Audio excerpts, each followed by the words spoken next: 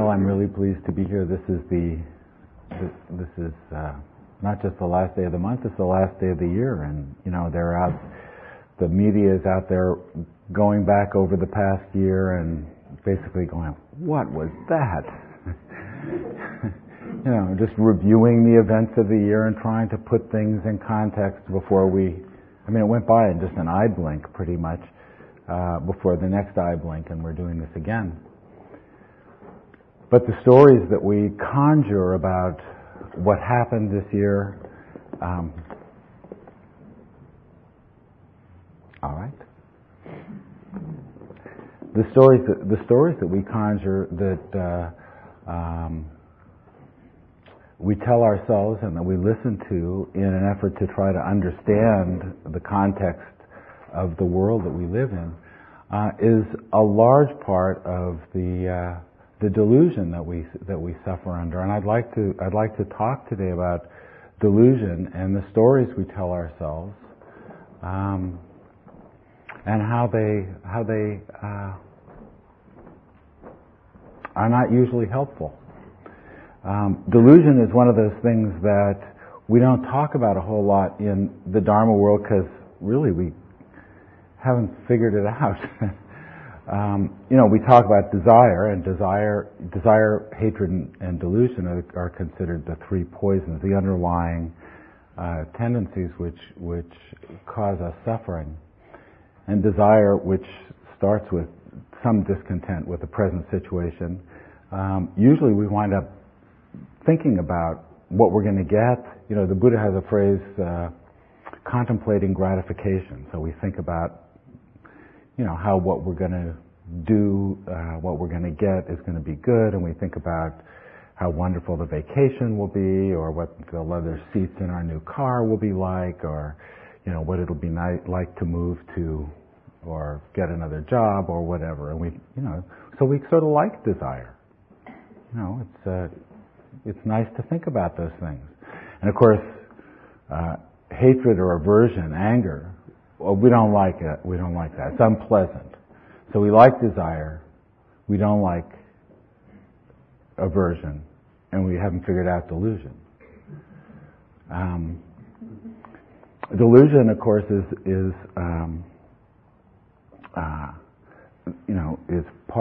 the flip side of, or the same thing as ignorance, which is the beginning of the chain of dependent origination, which is the cause of our suffering, because we don't understand the way things are. We act in terms of what we misunderstand, and it causes us suffering. And the big trick is that we mistake the story. It's not that we don't understand so much, it's that we think we understand. Most of us don't think we're deluded. We think we've sort of got it figured out, generally, more or less, give or take. If pressed, we retreat to don't know mind or something, but we generally operate from the. But the problem is that the stories that we tell ourselves and listen to, that we use to define the situation, we mistake those stories for what's going on. In general semantics, the first law is the map is not the territory. The story we tell ourselves about what is going on is not the same thing as what is going on. In Zen, they say Zen is a finger pointing to the moon, but don't mistake the finger for the moon, which is, we do that a lot. We try to deepen our understanding of situations by studying our maps, our concepts, our understandings of what's going on, rather than looking directly at the stories, the dreams that we live in. When the Buddha, the story about how after his awakening and he's walking along, first person he encounters is so stunned by his demeanor. He says, "Who are you? Are you a god, a deva, or whatever?" And the Buddha says, "No, I'm awake." And what he means is he's not in the dream of the stories we tell ourselves about what's going on. You know, we live in the world of George W. Bush and Iraq and relativity and global warming, and those are all the stories that we've got going about the world that we are in the midst of. Not that there aren't other things going on in the world. We'll acknowledge that. We just don't have any idea what they are. There was and those are the things, of course, that are likely to be more significant. That's my story. Was one of the reviews of the Year in Science that I saw in the past week was some science pundit saying, well, you know, the most important discoveries are the ones we haven't heard because they're happening in labs and they haven't been announced in the media. You know, so they're not part of our story yet, and yet the consequences of those might be even much more momentous than, I don't know, global warming. Who knows? We just don't know. So mindfulness of story is not one of the elements of Satipatthana. It's not one of the things the Buddha said. Develop mindfulness of your story. You know, in fact, if anything, he said, you know, when in the seeing, only the seeing, just the seeing, in the hearing, in the touching, and in the story, just notice story. Without getting caught in the quality of the dream. And it's not easy to do, because our tendency is to believe the stories that we tell ourselves and that we listen to. Temple Grandin. You guys know who Temple Grandin is? She's a pretty remarkable woman. She's an autistic woman who's got a doctorate in animal sciences, and she teaches at Northwestern, someplace in the Midwest, I think. And her commitment, she works mainly with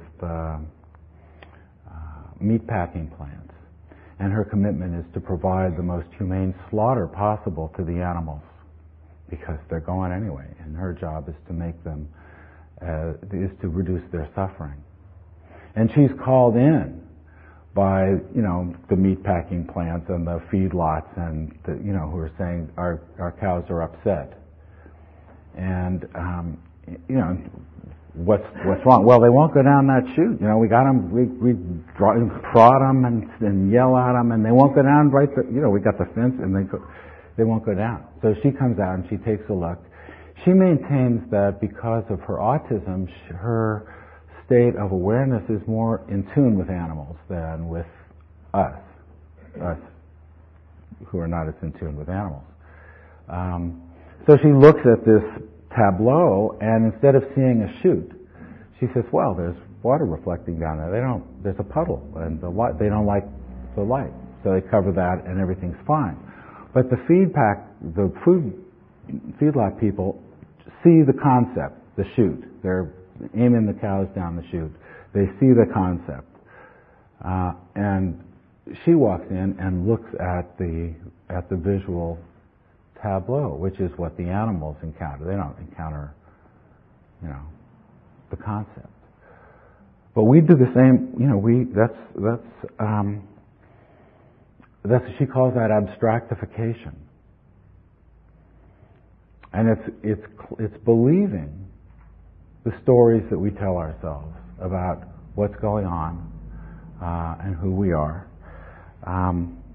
and in this context, the stories are a form of the skandha of perception, because they identify. It's the mind identifying what's going on. It's the story about that, and our believing the stories that we tell ourselves is our clinging. What does it mean to cling to these stories? You know, we believe them, and we get upset about them, or they invigorate us. I saw a story, and we react to them. We react to them. There was a story, I'm waiting to see how long it takes to show up in the mainstream media. A group of employees in the Federal Park Service, apparently from the Grand Canyon, were asking to please be allowed to answer the question of how long it took for the Grand Canyon to occur. Because new federal guidelines, the letter was just released on the 28th of December. New federal guidelines is that you don't get to answer that question because it might upset creationists. So the story is really important. You know, does anybody react to that story? I mean, no, it's a story, but you know, we get upset. I thought, well, what am I going to do about this? I got to write a letter. I got to call somebody. You know, we react out of our stories. It's just a story. But it's important because the context that we understand, right? Our understanding in the Eightfold Path, right understanding comes before intention and then before the action. So out of our understanding comes our intention. So it matters whether Iraq is experiencing an insurgency or a civil war. Because if it's an insurgency, it means we got an enemy, and if it's a civil war, it means we don't have anything to do with it. It's, you know, on its own.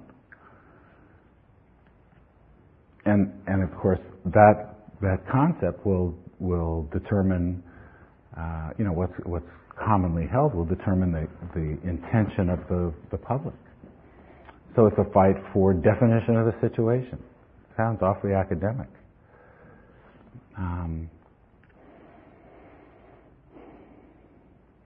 And when you act out of delusion, then the actions are going to be unskillful, and it'll lead to future suffering.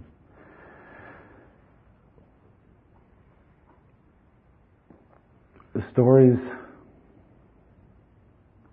It's tough for us to get out of the story, to just view it as story, because we believe so strongly. I have become a fan of The Dog Whisperer recently. Any of you watched The Dog Whisperer? It's just great. You know, Cesar Millan is a Mexican, I guess. I don't know whether he's still got a citizenship, whether he's become a citizen. He was an illegal immigrant. He stood in the Rio Grande up to his shoulders for 8 hours waiting for the border patrol to go away. He's since paid a large fine so he can stay in the country, but he can afford it now. And he grew up in rural Mexico on a farm where there were a lot of dogs, and because of the nature of the family and whatever, he grew up with the dogs. And he understands dogs really well. And so he's the dog whisperer, and people call him, and he comes and takes dogs that are really crazy. And it looks like magic if you ever watch his show. You know, it's all in his presence. He says, I only relate to energy. He just relates to the energy of the dog and the energy of the owners. You know, and not to the story they're telling. Of course, dogs, you know, what story? But the owners, of course, have stories. You know, and we've all had it. I mean, I remember sitting on retreat once, you know, going over problems with a staff person, and why did she do this, and why couldn't she, and why did we do this, and how come, and what am I going to do, and why it didn't, you know, and I must have done that for a day before I went, I'm angry. You know, I mean, I was just going through the story over and over again before I realized, you know, for hours before I noticed that the energy was an energy of aversion and anger. You know. So stories are you know, the content of the story masks some energy because we pay attention to the content. Not that stories are not useful. They are important. You know, there are tools. They're perceptual tools. they help us know, you walk into Safeway and you don't go through the door with the red dot on it that says "Do not enter," because the doors are gonna, and the stories allow us to be skillful at getting what we want. Most of the stories are but stories are not the right tool for every job, and the problem that we've got is we think that if we get the story right, we will be liberated. We'll be free from the dissatisfaction in our lives. But I guess there's no idea that's going to liberate us. There's no story that's going to liberate us. And getting the story right or the right idea is not going to do it. The biggest story, of course, that we tell ourselves, and that is at the deepest level the cause of most of our suffering, is the story about ourselves.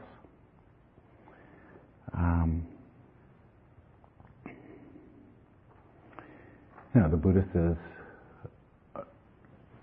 not self, whatever anatta, is a quality of existence, of our experience, and yet we have stories that we tell. Our biography, who we are, where we came from, and we believe them. We recount them. I have a friend who was doing some graduate work at Georgetown, and she was in a program for people who were doing personal counseling. And there were 12 people sitting around, and the instructors invited everybody to introduce themselves by telling their story. And he said, whatever you're going to say, it's going to be a story.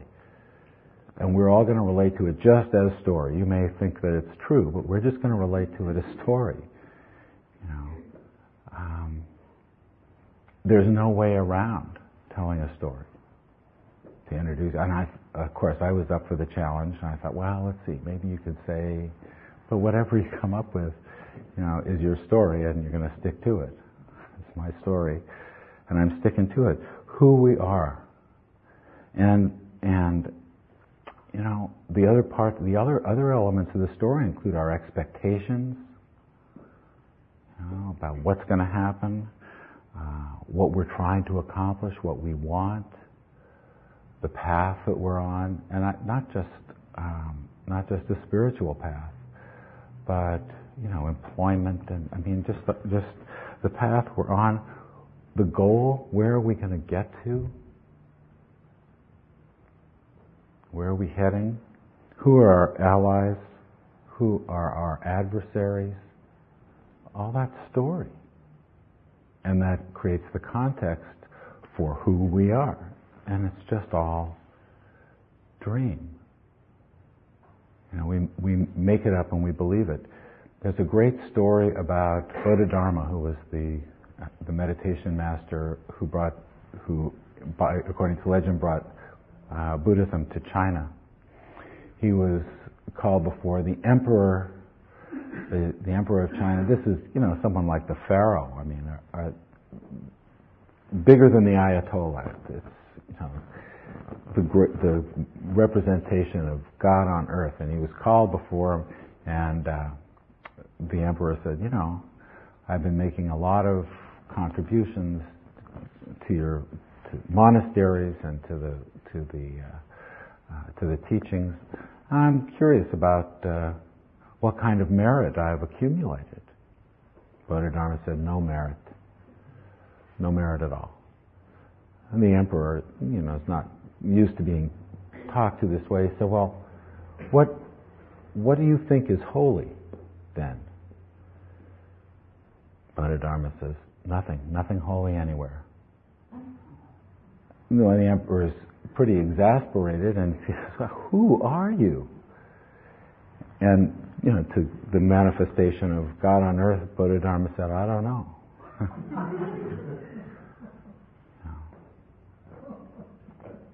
We believe the stories about who we are. Some of them are incredibly intimate. There's this great story. You people know who Barbara Rhodes is? You know who Sung San, Zen Master Sung San, Sung Sanim, It was one of the first, maybe the first practicing Zen master to show up in North America, and he set up the Cambridge Zen Center, and in the 70s, I guess he was earning his living repairing washing machines, and his Sangha was 7 people big. And he became quite renowned, and you may be familiar with the notion of don't know mind, which was his. And he's a Zen master, Korean, and his senior disciple, a woman named Barbara Rhodes, tells this story, which is she says that's been helpful to her. I think she was the first of his disciples to be granted transmission, to be recognized as a teacher. She says, when Zen Master Sung San, my teacher, had been in this country for 6 or 8 months, everybody was always asking him questions about Korea, Buddhism, and enlightenment. Somebody asked him if there were any women Zen masters in Korea. He said, no, women can't get enlightenment. I just looked at him. He gave these wonderful Dharma talks about don't make men, don't make women, don't make anything. So I said, San Sunim, you always say originally there is nothing. Don't make distinctions. Don't make good and bad or man or woman. What do you mean women can't get enlightened? I wasn't angry. I was just shocked that he was saying that. And he looked at me and he said, so, you're a woman? No. Our awareness, the awareness that we have, just awareness itself, is that, can you detect gender in the awareness? But we build story about gender. We build story about social class, about identity. We suffer because we've got stories about we are Americans and we are in Iraq. Not in our name. Identify this way, and so from the most intimate parts of the being that we identify ourselves as to the external presentation that we make, story, and the awareness of all that is independent. When we make self, of course, then we have other. We divide up this field of awareness that exists, in your own experience. It goes to the most intimate physical and psychological phenomena, to the data about the external world, the universe, the story, the vision we have about it, and we divide it up. It all exists in our field of awareness. We divide it up into this is me and this is not me. And then we get that delusion is the origin of desire and aversion. So delusion, ignorance, not seeing things as they are, which really is about seeing things as they aren't, or believing things that they aren't. I always liked Christopher Titmuss. He's direct and to the point. He says everything you think is wrong.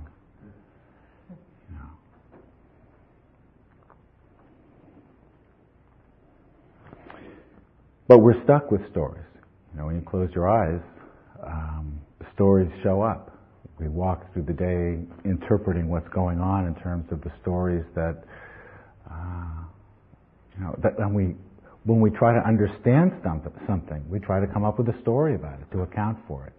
Not just to see directly what our experience is, but to come up with an account, with a story. And as I said, stories are useful. They're important for navigating, getting around. I sometimes think of them as like power tools. They're really useful. They can do a whole lot, but they're like power tools without a safety guard. So you can, or like Edward Scissorhands, he couldn't put down his tools, so he was kind of stuck. So I'd like to talk a little bit about the skillful working with stories, because they're we're in them. We're in the midst of them.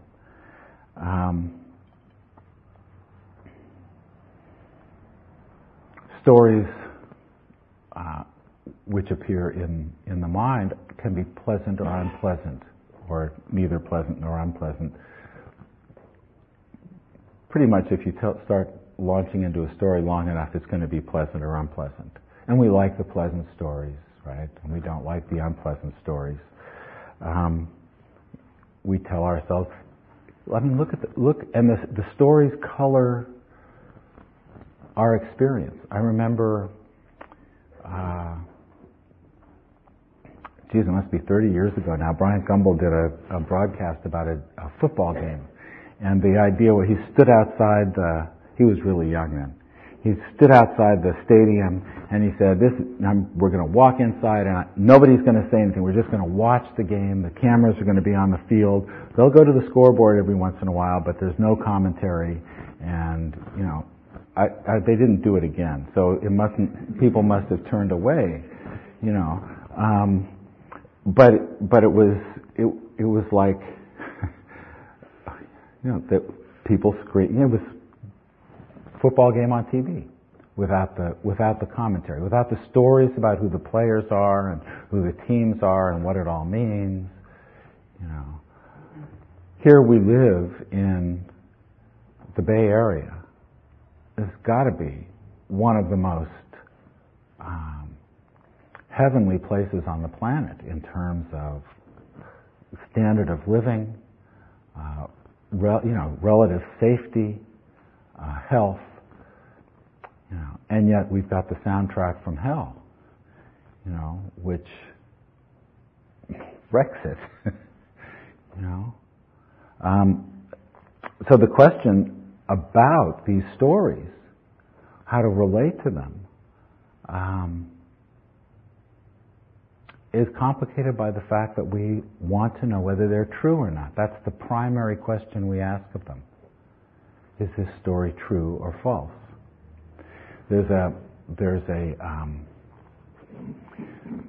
story about, maybe somebody knows who these guys were. It's like either Einstein and Martin Buber or Jean-Paul Sartre. I mean, it's major philosophical, and one of them was younger and goes to the door of the other and knocks on the door and hands him a card. And on the card, on one side is written the sentence, "The statement on the other side is true." And you turn it over and it says, "The statement on the other side is false." And the story goes, anybody know who those people were? Anybody hear that story? And they invited the guy in and they had a great time. How do you hold the statement on the other side is true, the statement on the other side is false? Well, because if you actually engage them, your mind sort of goes tilt. It's one of those, right? So what do you do? You say, well, that's what those statements say. That's just those statements. So the issue isn't whether they're true or false. And that's the state of mind, if we can bring that to the stories, just to notice them as stories, without getting reactive,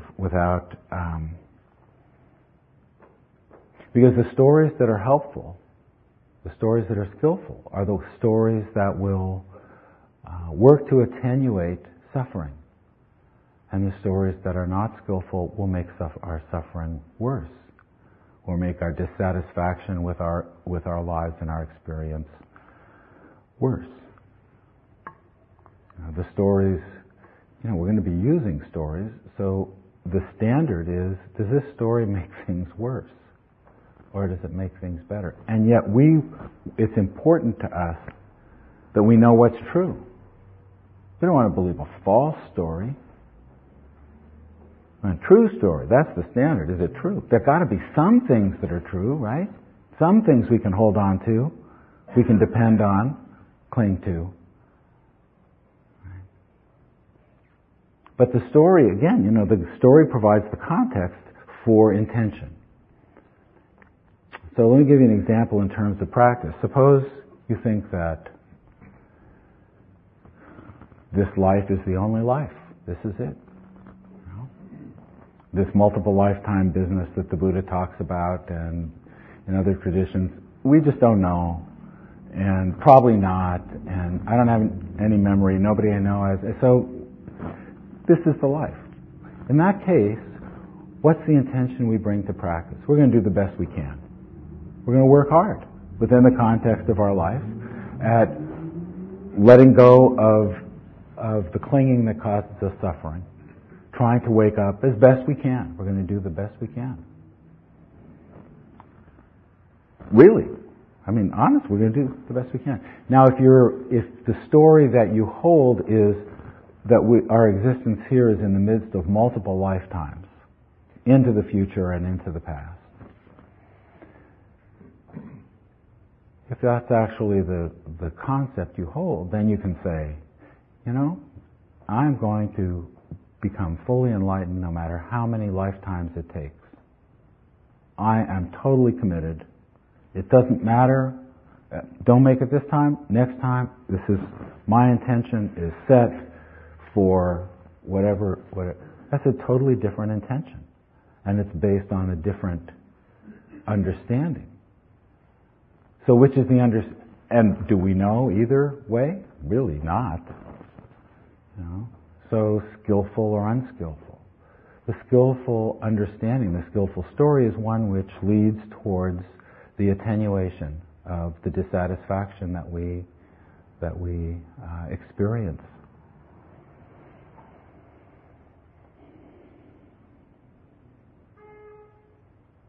You know, the Buddha even talked about the Dharma, which is a story.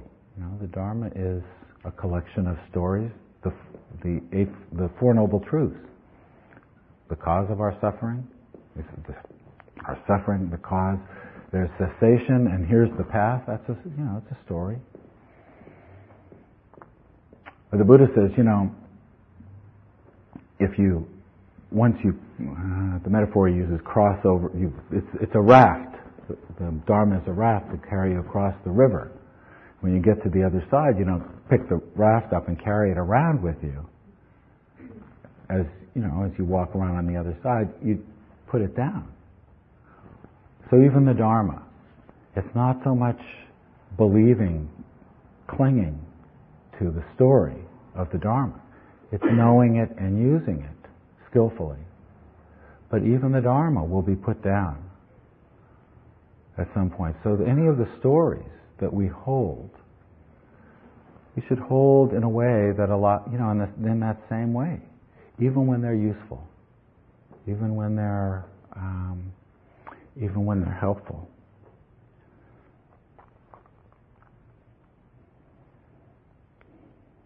Renunciation is often thought of in terms of sense pleasures, because it's one of the forms of clinging. But the Buddha talks about, there are four forms of clinging, and one is also what he calls views, or ideas, or stories. It's one of the forms of clinging. And renunciation in terms of sense pleasures, renunciation in terms of story. I mean, I can't get enough. NPR is, I don't think the radio turns off anymore in the car. It just is on all the time. Jack Kornfield calls it the Dukkha channel. It doesn't help much, but it's on all the time. What can I do? But it's not so much what's coming. It's how you hold that. I mentioned Sensinim's "Don't Know Mind," which is to maintain an openness and not that commitment, that clinging that comes with knowing. In the Tao Te Ching, the phrase is that presuming to know is a disease. Well, I know that. Presuming to know is a disease. We really don't have a clue, but we think we do. Was it Eddington? Arthur Eddington? Is that his? Yes. He said, the universe is about the universe that something unknown is doing we don't know what. Really. And yet, we build certainty, because we don't like this impermanence business, right? Really. I mean, we know that it's one of the characteristics of existence, but we sort of wish it weren't. So we take this we don't know what, we don't know, and we overlay story, and we live in the story, in the dream of, Iraq, and maybe you've got a little bit of Darfur showing up, but probably not a lot of Tamil tigers. And, our dream is the dream that comes to us, the stories that come to us over the internet.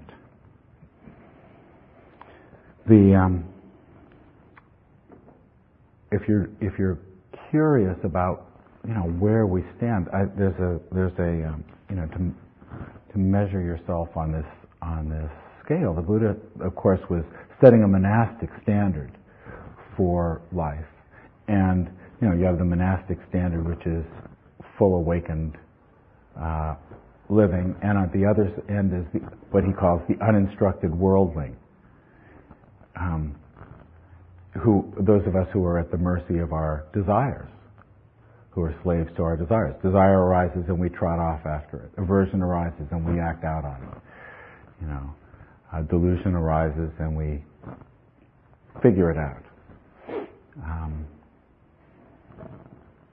He says, a monk whose mind is liberated sides with no one and disputes with no one. He employs the speech currently used in the world without adhering to it, or the stories currently used in the world without adhering to them. So, that's a monastic standard, but you can measure yourself. Do you find yourself contending with others?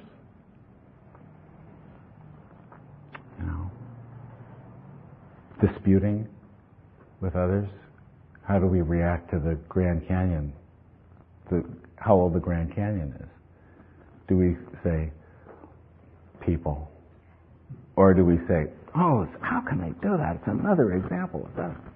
Right? Employ the speech of the stories currently used without adhering to them.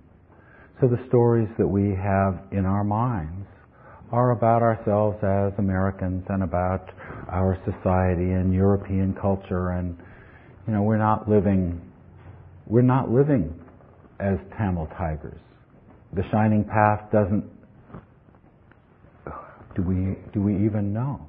Those aren't the stories that are currently circulating for us. The ones that are the ones that get us. So somewhere between between the monastic standard and the uninstructed worldling, we live somewhere in there, in that continuum. And it's a koan that we answer with our lives, with the way we live, and the way we act. And so our task is to wake up as much as we can and do the best we can. And that's my story, and I'm sticking to it. So let me offer a few minutes, if there are questions or comments or stories that need to be told. Yeah. Oh.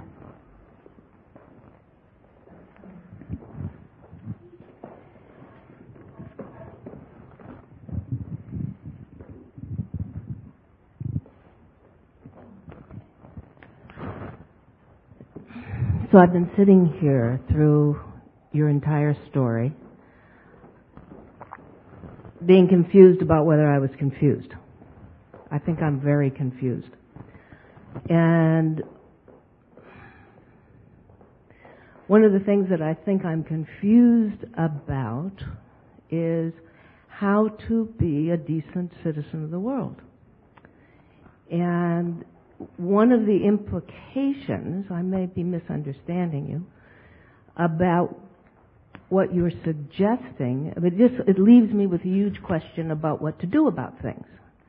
And I understand, I believe what you're saying, that I don't have to go off and rail and have a story and get, tremendously upset about something, but it's also important, I think, in living my life well, to address some of the suffering that I see in whatever way I can do, whether that's cutting somebody a check or doing something. So can you help me with this confusion, because I don't want to misunderstand what you're saying. I love confusion because it means that you're clear. I'm confused. When you're really confused, you're lost. In regard to the world, there's a tendency to act out of desire or aversion, anger, and craving. If the action that you're taking is motivated by compassion, it's very different than if it's motivated by anger. So if you're writing a check to move on, it's going to be different manifestation in the world than if you're writing a check to Doctors Without Borders. Just because they're different organizations with, and your motivation may be different in regard to each. So what I would say is to look at the intention that you bring to the action, whatever it is. The story about being a good citizen and what in your mind it takes to be a good citizen may be different than the story that someone else has, and we can get into some healthy debates about what really a good citizen means. I'm not sure how I know that I'm not deluded. I would say to you with some pathological certainty that I do these things out of compassion. Great. But I would also tell you that that most of the religions of the world that I'm aware of will kill anybody in sight who disagrees with them because they're trying to reduce their suffering. That certainly seems to happen out there. Ajahn Pasano, who's co-abbot of the Abhayagiri Monastery, when asked, how would you know when you were deluded? His response was, if you're suffering.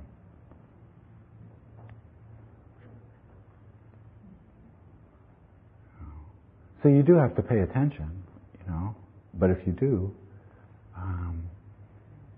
if you suspect you're deluded, well, I would. You're saying if you don't pay attention, you won't suffer. No, you'll probably escalate the suffering, is what's liable to happen. But compassion is related to the perception of suffering. It's not related to anger about what someone's doing with the environment or whatever, or the desire to see. What have been the big stories of this year? You go back and look at them. We're trying to make sense. For me, it's James Brown and the election. But there were a few other things that happened too. Those are about preferences for me, things I like and don't like. But neither one are about suffering, about dealing with people we're all in that boat. First noble truth is that we're all there. There isn't one of us here who's not there. And we're all struggling to free ourselves and to make sense of it. And if it were really easy, we'd be done with it. Because we've all been working a little bit anyway, if not a lot. So I sat for a day and it took me to recognize anger.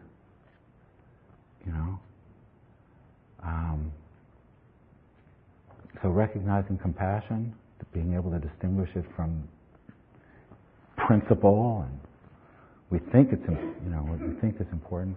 That takes practice. So we awaken as much as we can and do the best we can. With your hand going up? Yeah, please. We only have a minute or two because we've got. Well, I have a question that regards is related to this discussion in regards to complacency. Mm-hmm. And it seems to me I've watched some things this past year and realized that people tend to often either accept a story or turn away and be complacent and I don't really understand and make decisions around that. And so I've been watching in myself my tendency to turn away from things with complacency and to turn away from suffering and to think, well, this is happening to them because there must be a story that makes it okay that this is happening or whatever. It's their karma. Yeah, whatever, yeah. And so it's been interesting to watch it as part of my practice, but then you bring up like this issue of like the Grand Canyon. So we can kind of say, oh yeah, it's people, look at this, and we can turn away from that, and that's not necessarily causing anybody immediate suffering. Nobody's going to die over it, but I think that's kind of complacent to just kind of say, okay, so we don't do anything about it. You wait until, the ramifications of that get huge, and then people start saying, oh my God, they don't teach science anymore, or whatever. It can be a story but my sense is that when something like that comes across your plate, whether it's something huge like that, maybe there's not much you can do, or whether it's just immediate in your family, that it's important to not be complacent. And yet, I'm hearing from you somewhat, that we can that we put stories around it to act, and as opposed to just kind of seeing that. And what does that mean when they tell them that they can't say how old the Grand Canyon is? Meaning. It's great nutrient for story. But so are you advocating not doing anything? I'm not trying to offer my story in place of yours. No.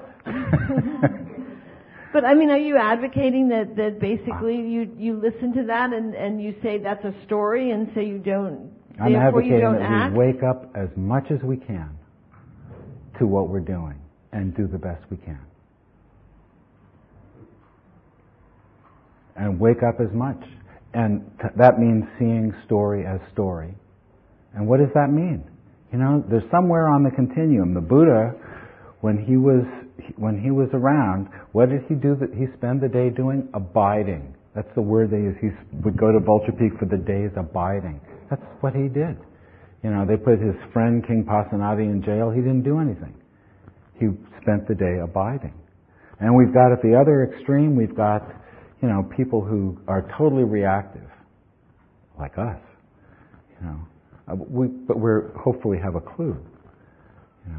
And a desire arises and we trot off after it. An aversion arises, we just reactive to the story. So somewhere in between there, that's where we are. And I see my job is to wake up as much as possible. And in the meantime, do the best I can in terms of the understanding that I've got. So that's what I'm advocating.